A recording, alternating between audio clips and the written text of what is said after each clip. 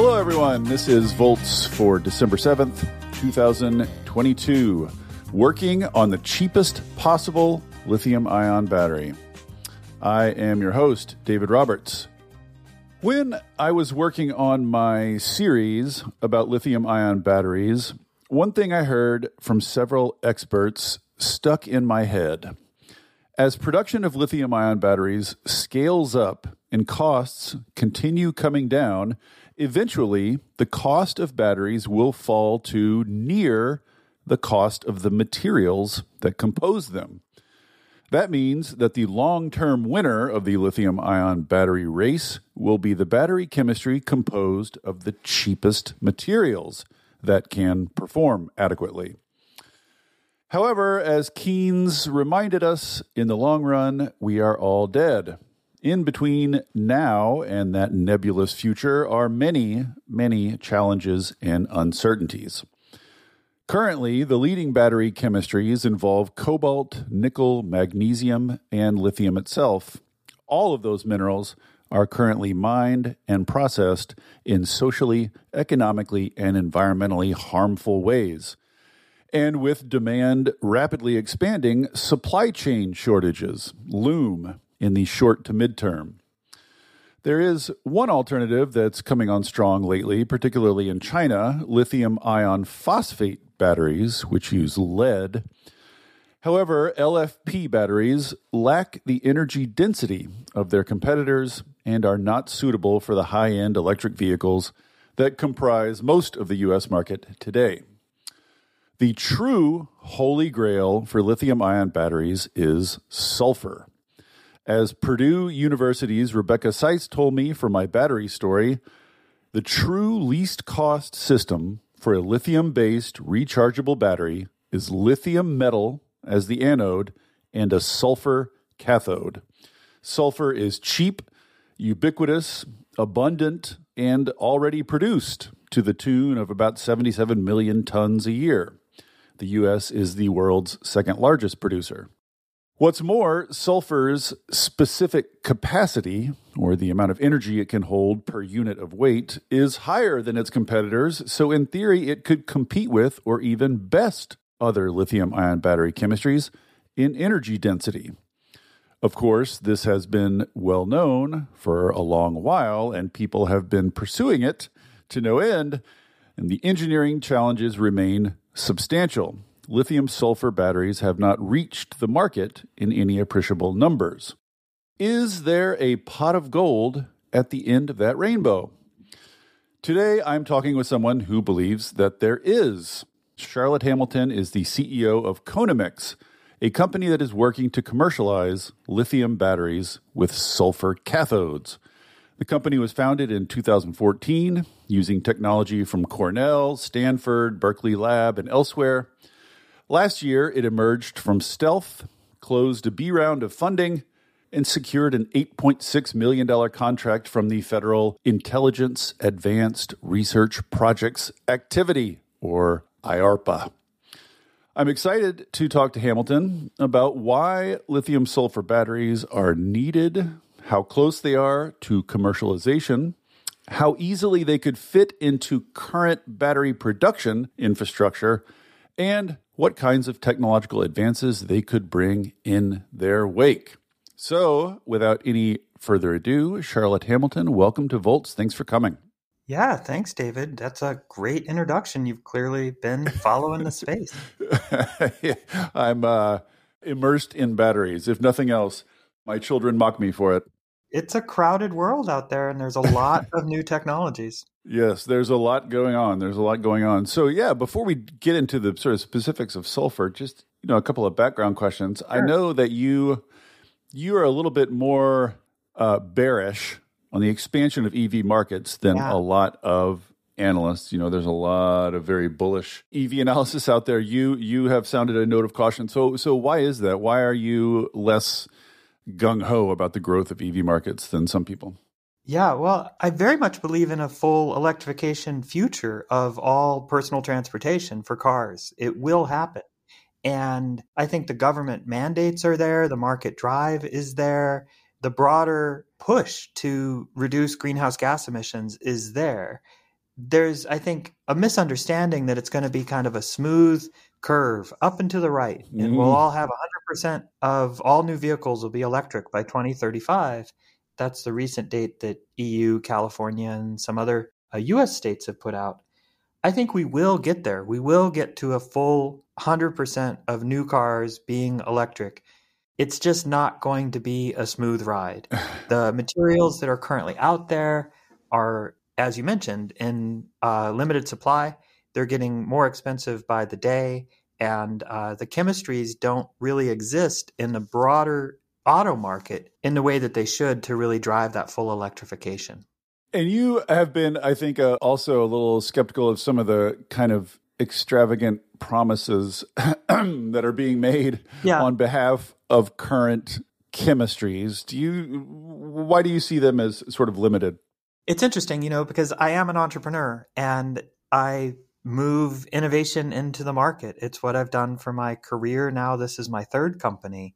And it takes a very, very long time to move a new innovation from an academic discovery, makes a really great paper in Science or Nature, and turning that into something that is in a car that my daughter can drive around. That takes a really long time.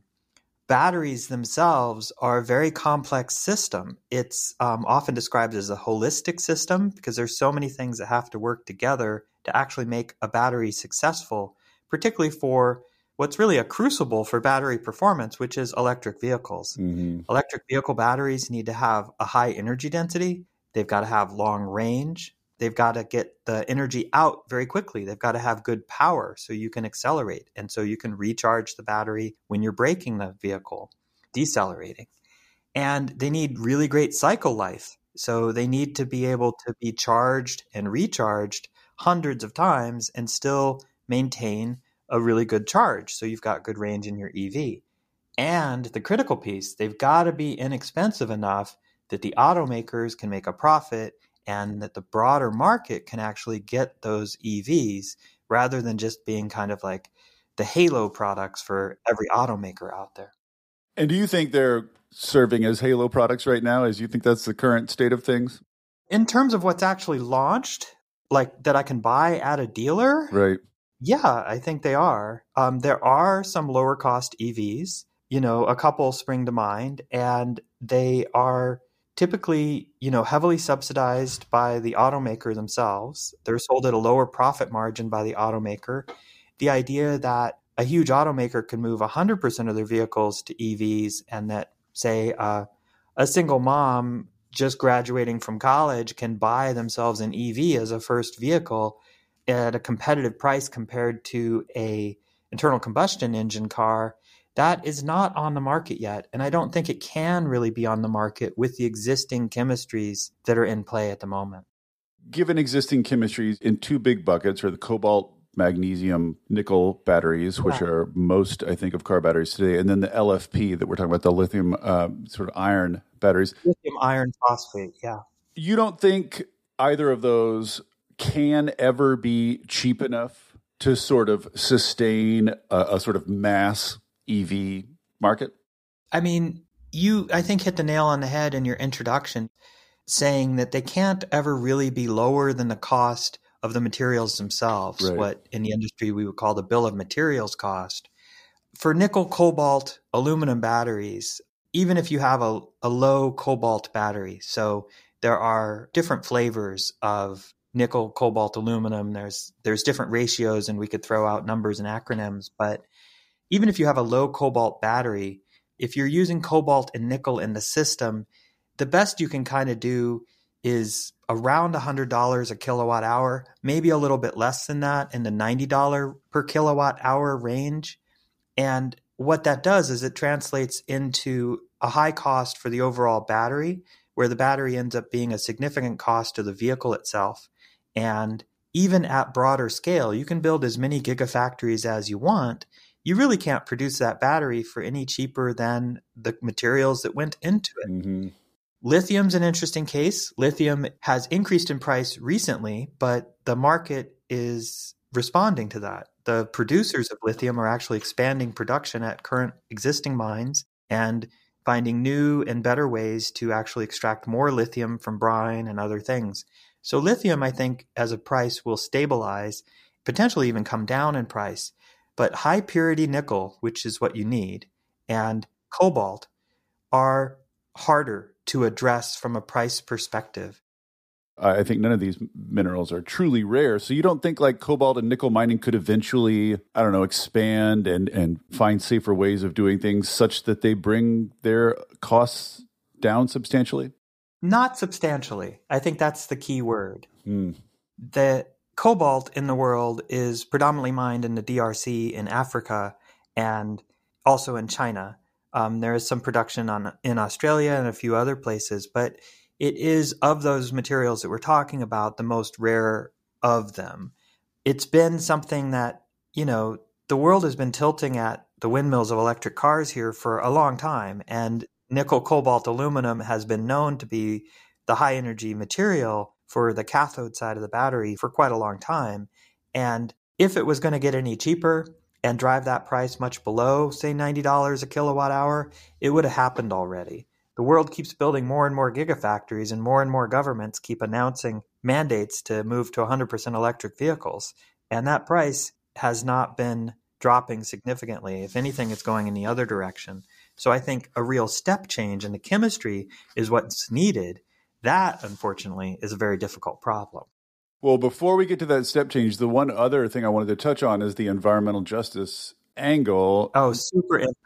So this is, in a sense, kind of a parallel question. Like right now, we know that these minerals are, like especially in the Democratic Republic of Congo, you got small owner mines where, children are working. Like it's pretty horrible how these things are produced currently. So we have sort of the same question, like, is that something that could be overcome in the long term? Or how do you think about those kind of the social justice angle? The social justice angle is a big reason I started the company, to find lower cost materials to improve the adoption of electric vehicles and to reduce the dependence on these types of materials. But that's not what's going to drive adoption. Driving adoption requires performance and price. Mm-hmm. We can talk all about that in a second, but I don't want to kind of dodge the question that you asked. I think the social and kind of ethical issues are really fraught in the current market for these cobalt-based batteries, and that, the countries that didn't create the problem of global warming are the ones bearing the brunt of the environmental and social challenges of extracting the expensive material that gets put in very expensive automobiles that are then very, very heavy and driven by people who have a lot of money to buy an expensive electric automobile. And it does seem ethically fraught. I think it's the nicest word I can say there. It sort of reprises the power imbalance of climate itself, right? I mean, yeah, it's like the West and the industrialized countries created this problem by burning hydrocarbons and by creating a culture and a society that requires us to commute to work in an individualized mode of transportation, because that's a lot bigger issue for another podcast. Mm-hmm. But we kind of created the problem. And one of the solutions is, okay, let's not burn as much gasoline when we drive around. Let's use electric vehicles. Okay, well, the highest energy way to do that currently on the market is to use a high cobalt battery. Now, you can reduce the amount of cobalt, but you're still taking an ethically fraught material from a non-industrialized country to contribute to solving a problem, being the first step in the path of solving a problem for industrialized countries. It is ethically challenging. And I'd like to get away from that. But my pause here is that the ethical challenge is not what's going to drive wide adoption. It's not good enough to have something that's just an ethically better material or an environmentally better material. That's important.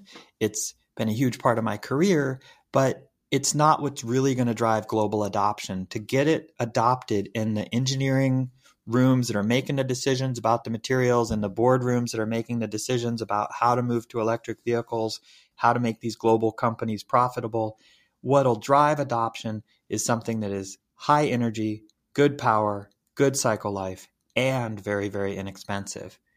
That it's better ethically is a bonus. I mean, it's an important bonus. you can imagine that having an effect at the margins. Like there's the whole social campaign against sweatshops and stuff like that. Oh, Like yeah. it does nudge things at the margin, but a better product will.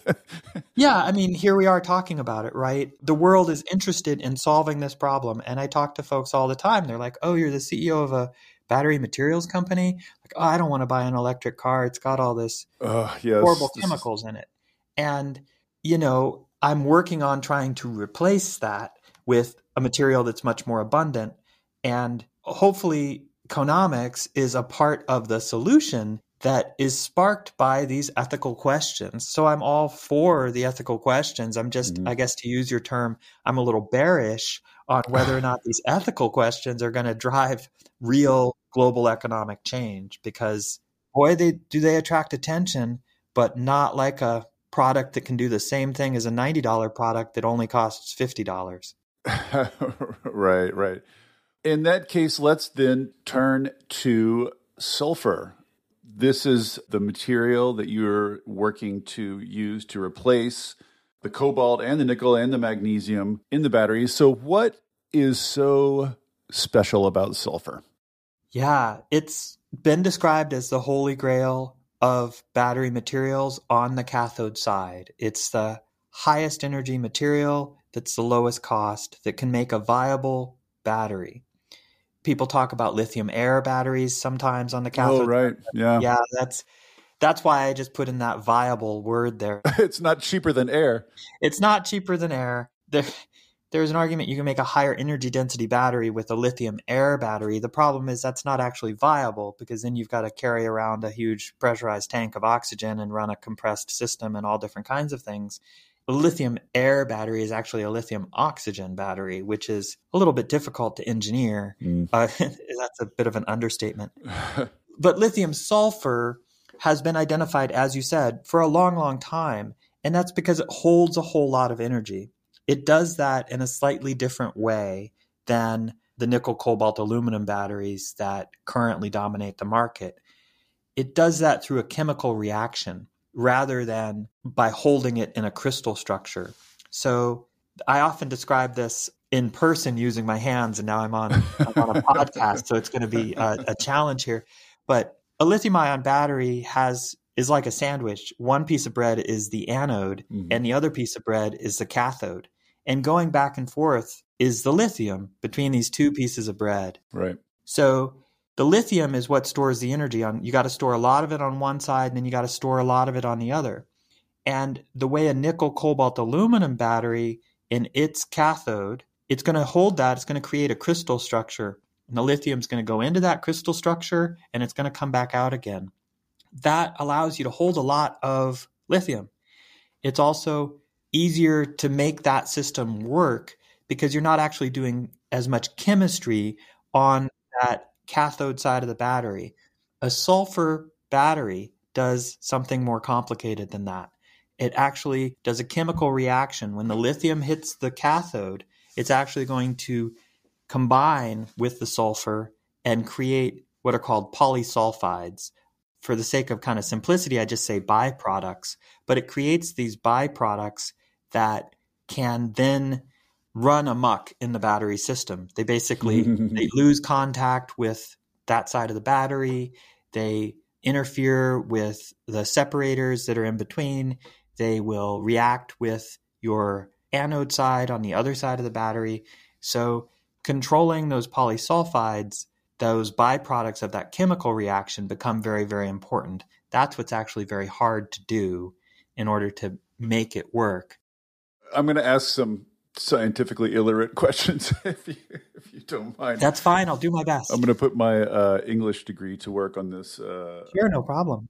So if I'm envisioning the cathode, the nickel, cobalt, aluminum, I sort of envision it like a sort of three-dimensional cage, and the lithium ions go into that cage, and they're sort of trapped in the cage, and then you can sort of nudge it and let the ions out of the cage. That's not bad. That seems simple enough. But when the lithium ion goes and reacts with the sulfur and becomes something else that you're calling a byproduct, where are you getting the lithium back out? How are you getting the lithium back out, which is, of course, the whole... Yeah, you basically reverse the reaction.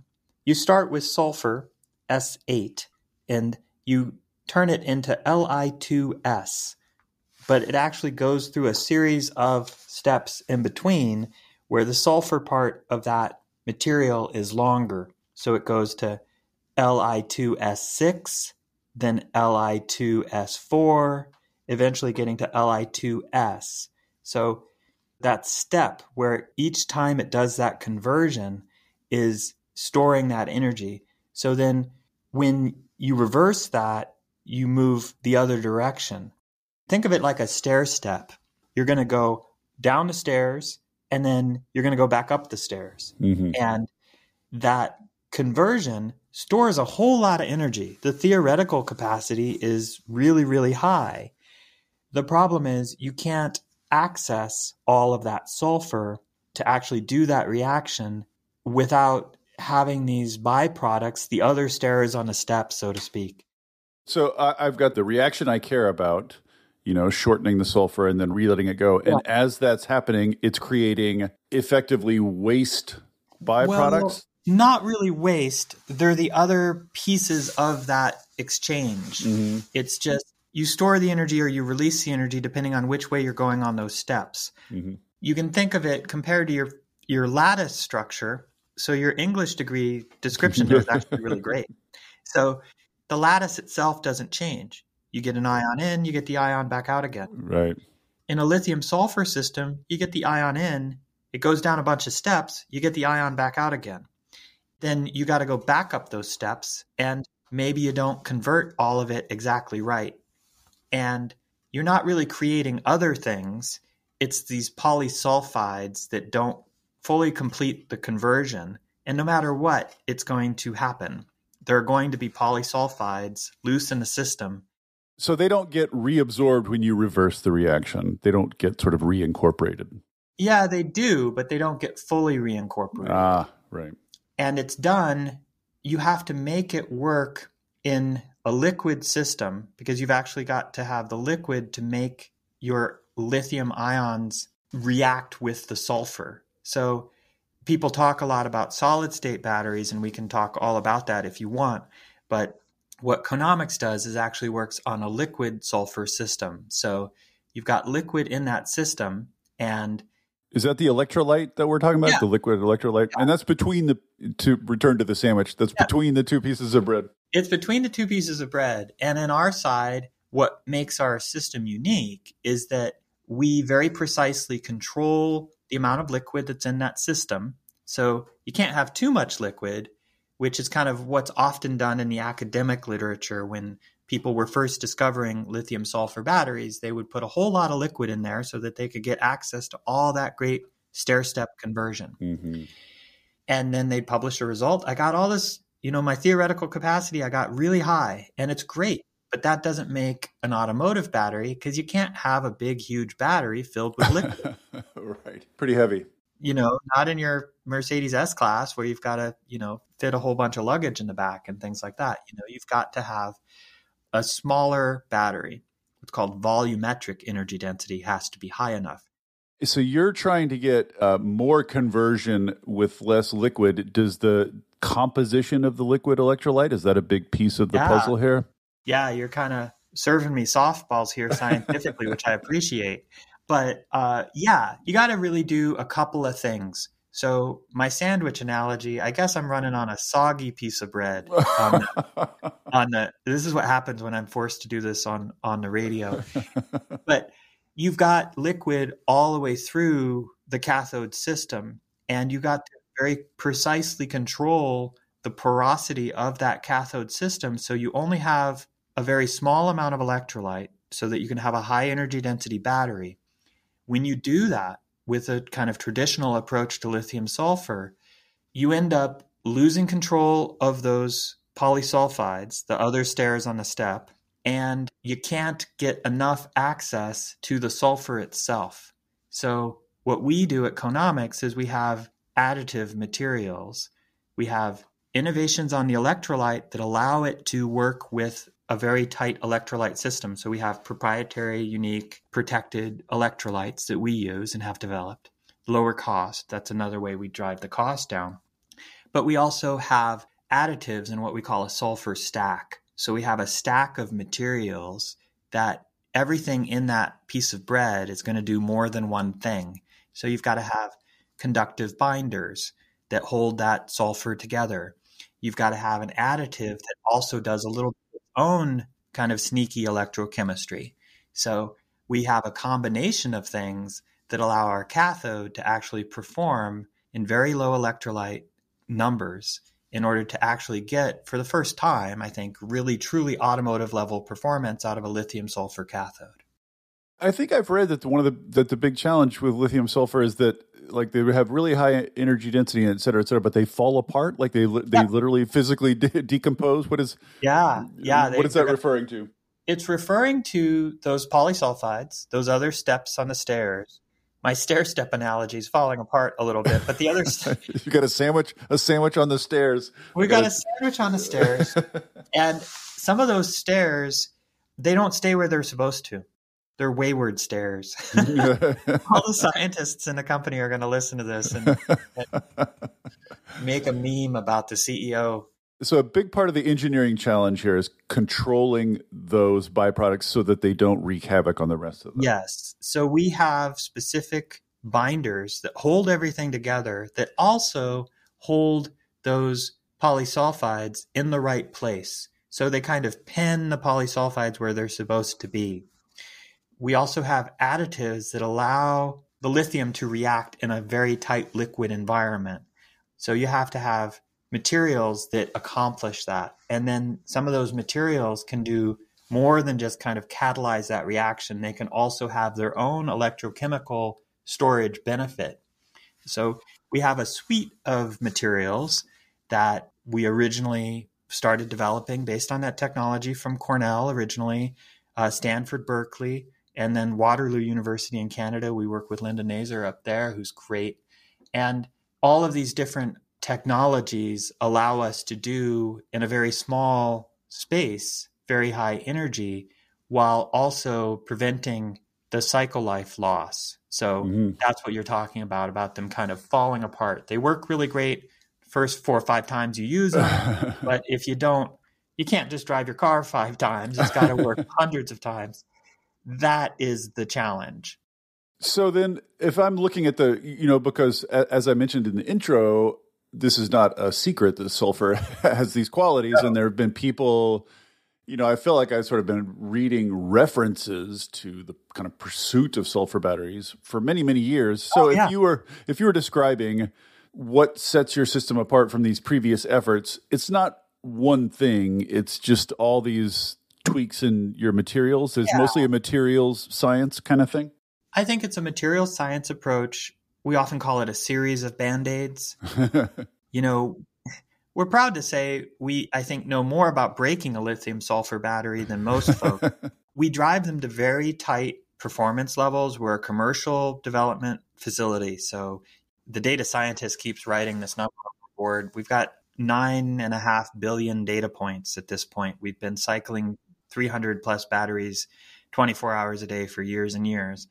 We beat the heck out of these batteries. And when you do that, you realize why they're not hitting the energy density that you need.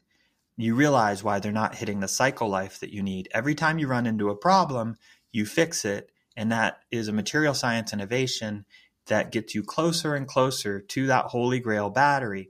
Now, I'm very quick to say that we are not there yet. I think Conomics, we make the very best lithium sulfur batteries in the world. I think we're the clear technical leaders in the space, and our technology and our technical partners have kind of backed that up. However, it is not good enough yet for an automobile. And we can go into kind of exactly why, but it comes to that other side of the battery, on the lithium metal side of the battery. Why is that? Is it like on what performance metric is it currently falling short? Yeah, we fall short on cycle life. So the falling apart thing is still the main problem. Yeah, but if you'll forgive the simplicity and to the scientific team at Conomics who may or may not find this podcast later, I apologize. It falls apart in different ways. So very early in our development, we were actually doing a job where we were trapping those polysulfides really well. And we might get good cycle life, but we'd get very low energy because we didn't have access to that sulfur. You basically, if you trap those things too well, you don't have good energy because you can't access them anymore. And that, I think, comes to a point that you made earlier about other approaches and the battery world kind of being filled with breathless claims from, everybody and their sister's battery company. And it's a complex system. So you end up making something that works well in one way, but not in another. So we have to break them. We have to make them get the right volumetric energy density. How small can you make the battery? You've got to get the right gravimetric energy density. How light can you make the battery and still get energy? You got to be able to charge it fast enough. And you've got to get cycle life. So right now, the cycle life is a challenge for us. We're working on integrating our technology against multiple different anode technologies. And as we make those innovations, as we integrate with some of our partners, we know that our cathode material will do what it needs to do. We have to solve the integration challenge between our cathode material and existing and new technologies on the anode side of the battery. Got it. So on the anode side, and I don't want to talk about engineering the whole time, although I find it all fascinating. Yeah, sure. On the anode side, this is what you need to perfect to get your cycle life up. So you're currently aiming for or already using lithium metal. So just for listeners, I guess the listeners who read my battery series will recognize this too. But on the anode also, you can either have one of these kind of lattice structures where the ions embed, which are graphite usually, right? And relatively speaking, bulky. And the idea that you're going for is just to use a lithium metal plate, and instead of the ions getting trapped in some lattice structure, they just attach. Yeah. They attach to the plate. So there's less material, you lose some weight, I assume, gain other things. So briefly tell us what's so great about a lithium metal anode and how does it work better? Well, I think just like lithium sulfur is really the end game material on the cathode side, lithium metal is very much the end game material on the anode side. It's because it has the highest voltage difference from sulfur. So you're going to get the most power out of it. And it's ultimately, just like you said, it can be the most dense material. And it doesn't have anything else there. So you're not paying for graphite, although graphite is not particularly expensive, but you're not paying for 3D structured graphite, which some people do to improve energy density. You're not paying for 3D structured silicon, which is something that lots of folks have been working on, holds more than graphite. But what we started out to do when we actually started, the company started, Konomics started, we were working on silicon anodes. So I actually know quite a lot about making silicon nanowires. But we switched to sulfur because we thought that, okay, well, no one's really working in a super focused, industrialized way on solving this problem on the cathode side. Let's work on this. And by the time we're done, by the time we've made this soggy bread work the way we want it to work, again, forgive me, scientific team, but by the time we've made that work at the energy densities that we need, at the power that we need, the world will have solved the lithium metal problem on the other side of the battery. Right, because it's not just sulfur batteries that would benefit from lithium metal anodes. I mean, they would be awesome for lots of different reasons. Yeah, so we, from the start, have been using, like most folks who work in the academic literature and other practitioners, I believe, in the field, we start in the development side. We use lithium metal foil on one side of a battery. So we can do that, but just like anyone else that just uses bare lithium, you've got a problem in there in a couple of different ways. So just using bare lithium is not going to create a good cycle life battery for two primary reasons. The first is that you'll form what are called dendrites. Yeah. So you'll form these very small, they're very kind of beautiful in cross section. They look like little trees. It'll grow up. It's basically lithium will deposit and form this tree-like structure from one side of the battery to the other. And you don't want to do that because it's going to short the battery. Right. If you have enough batteries short, you'll start a fire, and you definitely don't want to do that. So you have to protect the lithium metal in a way that prevents these dendrites from growing. That's been a challenge for battery researchers for a long, long time. And there are several startups that work on it. Several $100 million plus has been invested in solving that problem. Folks have been working on it on the academic side for quite a long time. Our approach, we said in 2016, well, we'll just work on the cathode. And by the time we're done, we'll just merge onto this highway of lithium metal protection, and we'll drive off into the sunset with the perfect battery. Didn't quite work that way because the lithium metal side, like all material science, is challenging. And it hasn't quite worked to the point where I can just go to Anodes R Us and buy myself a great protected lithium metal anode. Are you now in the game also of doing material science on lithium metal anodes, or like, are you researching that alongside all the others who are researching it? By necessity, we are specifically about making it work with a lithium sulfur system, and we have been for a number of years. So the other piece, and I spoke publicly about this at a conference I did about this time last year at University of Binghamton. Actually, I did a technical talk about this failure mode. So if folks are interested, our website, conomics.com, I think you can still find me talking about science there. The other failure mode is the consumption of that electrolyte at the anode itself. So the electrolyte, that liquid that makes the whole thing work, if you don't protect the anode in a very specific way, it'll react with the lithium metal anode. You'll dry up the battery, won't work anymore. So that's the second primary failure mode for a lithium metal anode in a sulfur system. You've got to prevent the dendrites, and you've got to prevent the consumption of electrolyte. To do that, you've got to protect it. So yes, by necessity, we've been working on solving that problem as well and making some really interesting advances along with a lot of others. I know that, science does not unfold in a predictable way. Yeah. Would that it did. But are you close enough now that you feel like you can predict when you're going to enter the market? Great question. And no, the answer is no. I can't predict exactly when we'll enter the market.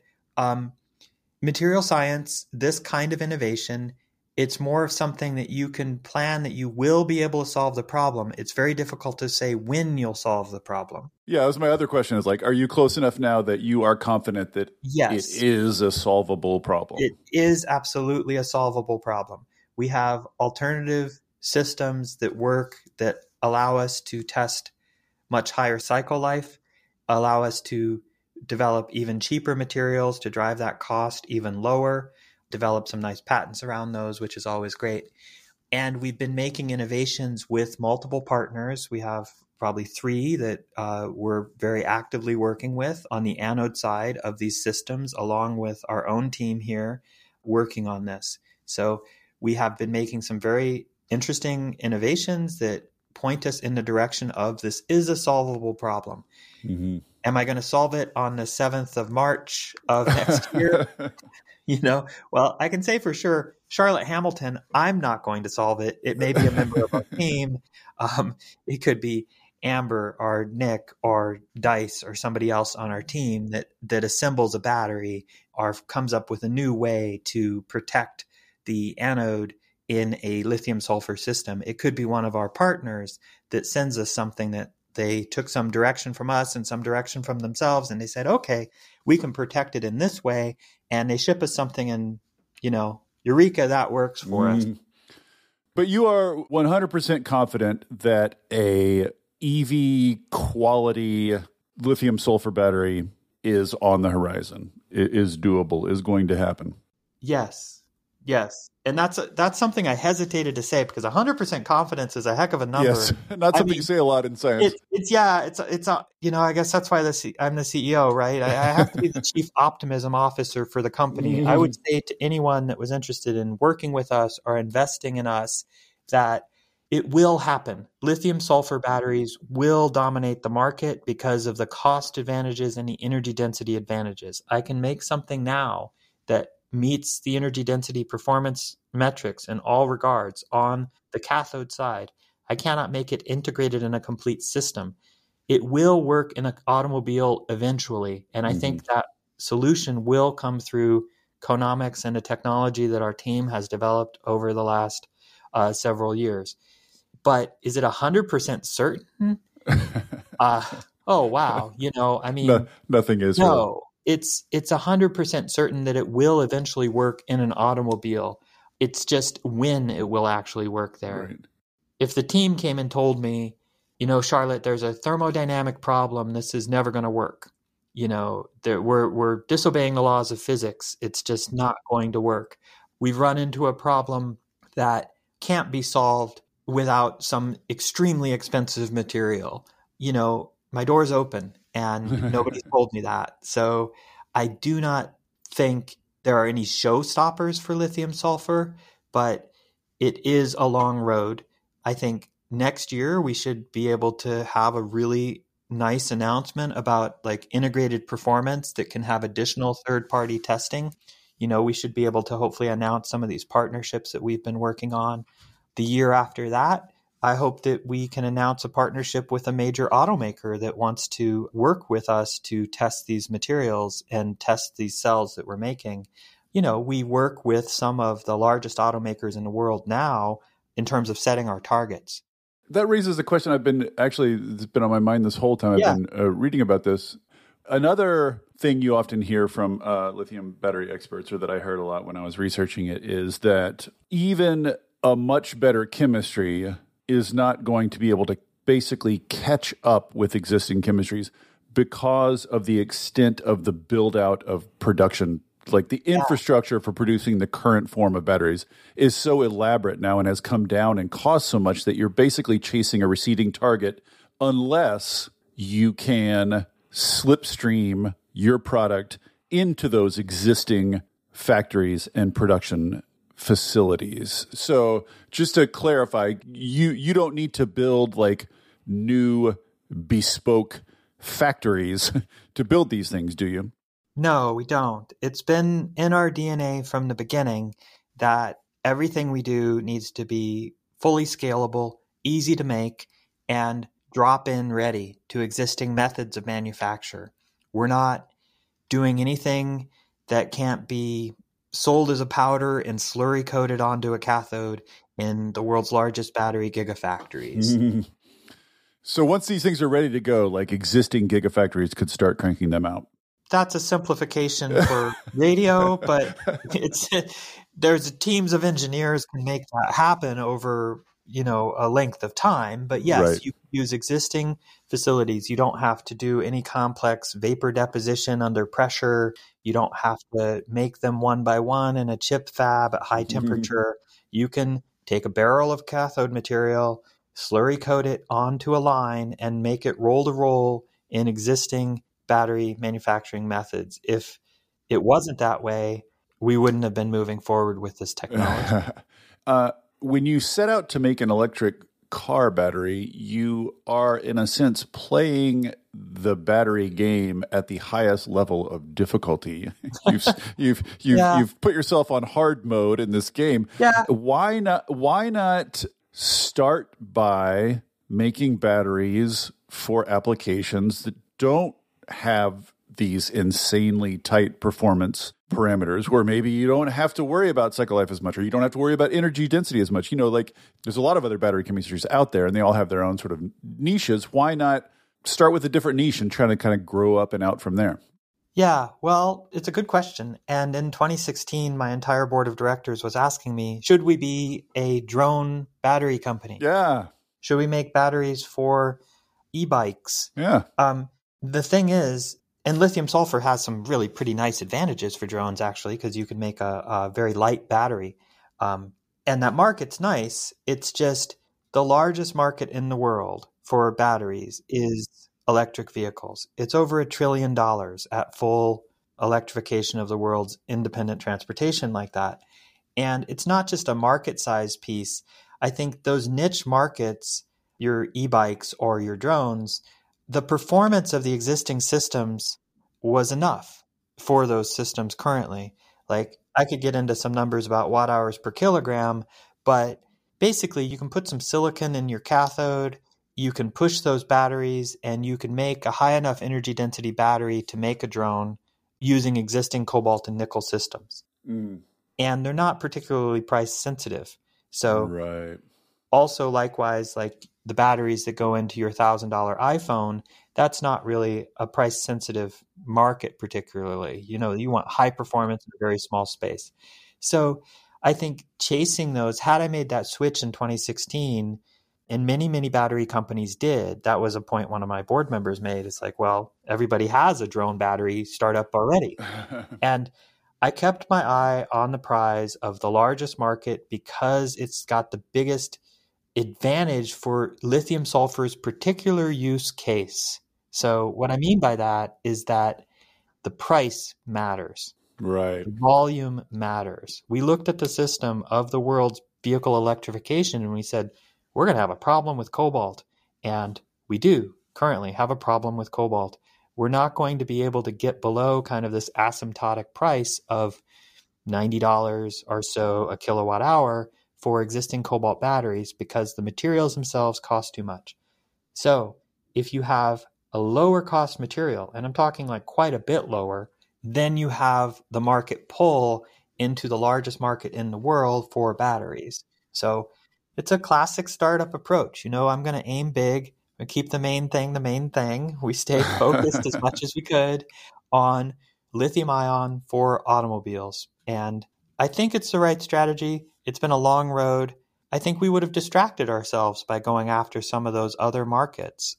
Do you think if you get this working for cars on an appreciable scale, that batteries for, e-bikes and drones will fall out of that? Like, do you think sulfur will make its way down to those other applications? It might make its way up in the case of drones, I suppose. But yeah, absolutely. If you can get ubiquitous batteries for electric vehicles where truly 100% of electric vehicles all across the price range, not just these Halo products, all across the price range can be electric, you're going to be able to have, increased like car to grid storage. Mm-hmm. Where batteries are actually serving to do load balancing. Car batteries are doing software load balanced between households to do kind of peak shaving and grid storage. You'll get the recycling of these batteries and they'll be able to be downcycled into second uses once they're not good enough for the automobiles or the automobile falls apart around the battery. You could absolutely see the chemistry. Maybe there'll be a spin-out company and my daughter will run it to make high energy lithium sulfur Conomics batteries for drones. I'd love to do that. But the existing technologies were good enough. The price advantage that I brought to the table, coupled with the length of the runway to prove that it works, just didn't make it a viable business choice for Conomics. Right. So the electric vehicle market is kind of like if you're a singer, you go to New York, if you can make it here, you can make it anywhere, right? Yeah, it's hard. It's the very hardest market, I think. And, the requirements are extremely strict. And like we've talked to the largest automakers in the world about what their requirements are and they're tracking our progress. And I think if I showed them really great third-party test results with a partner working on the other side of the battery or a partner manufacturing them with our Conomics technology, I would absolutely have the ear of the automakers that are necessary to get this pulled into the market. I'm about to do a pod on battery recycling, and this is another huge looming issue. Sure. So does lithium sulfur give you advantages on the end of life side? No, it's not particularly better for recycling. The materials themselves are not as valuable. So some of the market drive to recycle is not there as much because you're not going to get cobalt out of the system because there's no cobalt in the system. Right. So end of life use, you'll have lithium in the system, you'll have sulfur. There are some other metals involved. There will be value, and I think an industry will be born and take shape in the recycling of batteries. If you take an entire world and you move it from internal combustion engines to chemical storage, it's very similar to the switch from whale oil to rock oil. It's a dramatic, huge shift in a global industry. Entire industries will be born as subsets of that. There's no particular barrier to recycling a lithium sulfur cell, but I'm focusing on the front end of the equation. Right. Let's get a lower cost battery widely adopted, and I'm excited to see what happens with grid storage software or broader recycling or second use batteries. It's a exciting time to be in the battery business.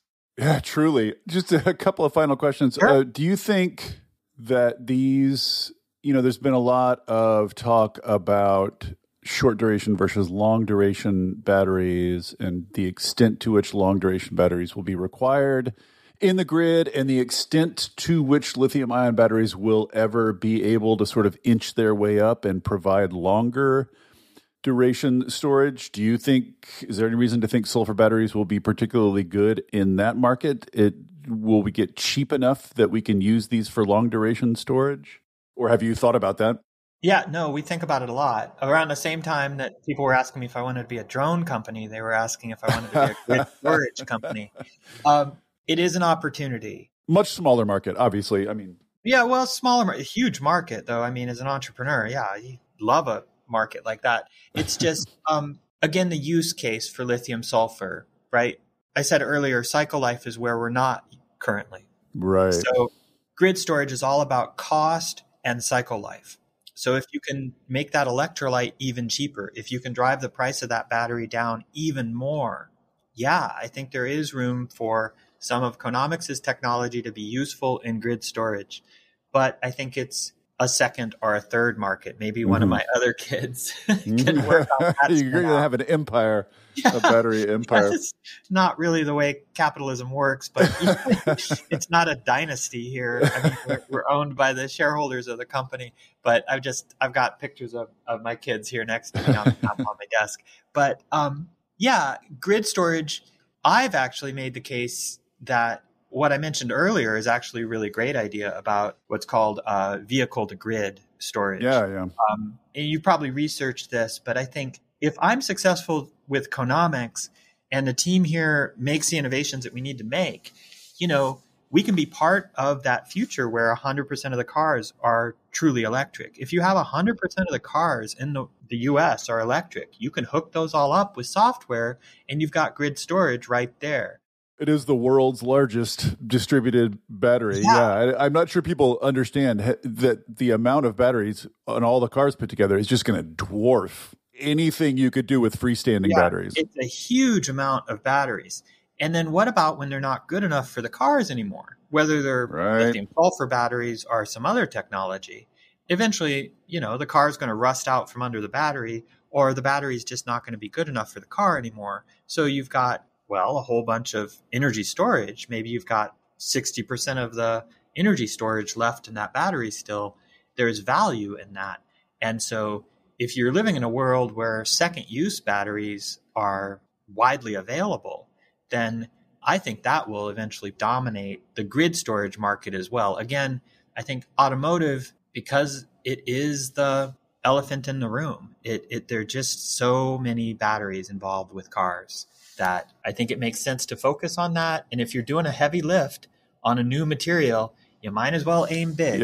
Yeah. Because I've heard the argument made several times, and I find it pretty convincing that whatever you end up using for automotive batteries is going to enjoy such scale that it's going to get so cheap that it's going to end up being used for all the other stuff, even if it's not like the ideal chemistry for other stuff. It's just going to end up so cheap. You're going to end up using sort of car batteries for almost everything. Yeah, and I think that's true, but there is a floor to that cost based on the material cost that goes into that battery.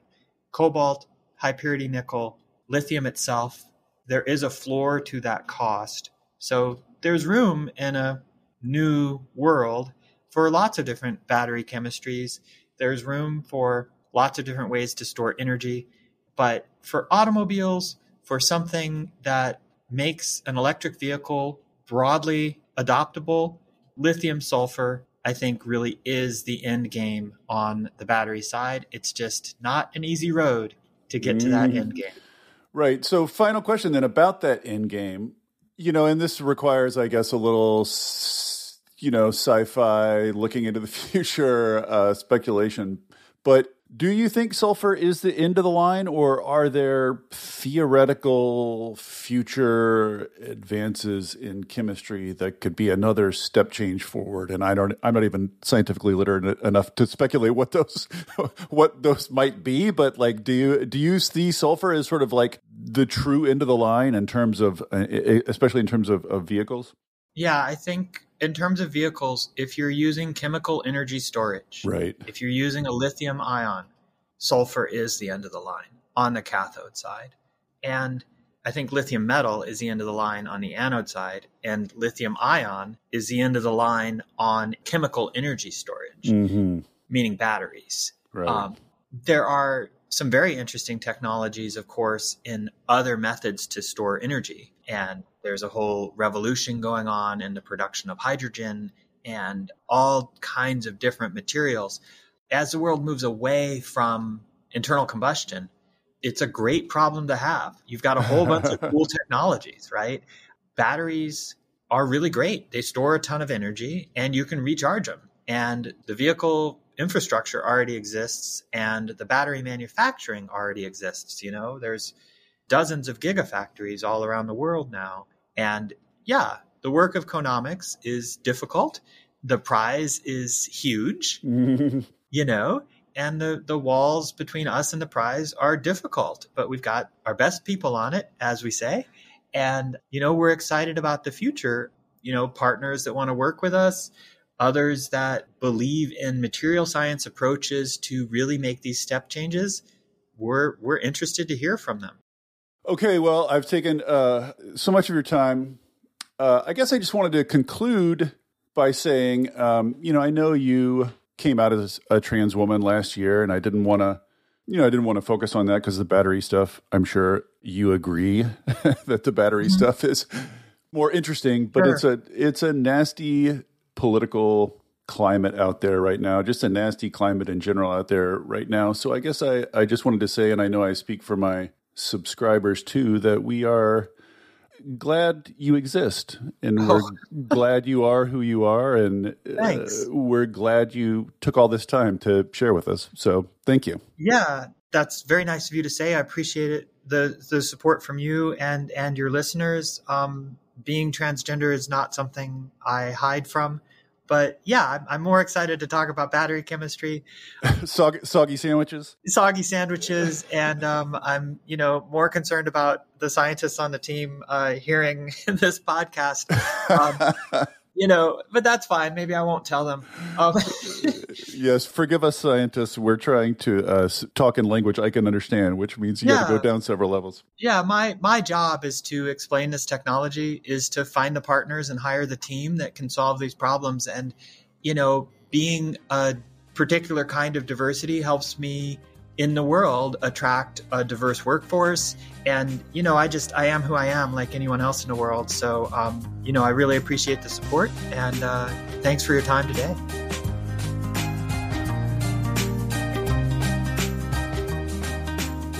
Thank you for listening to the Volts podcast.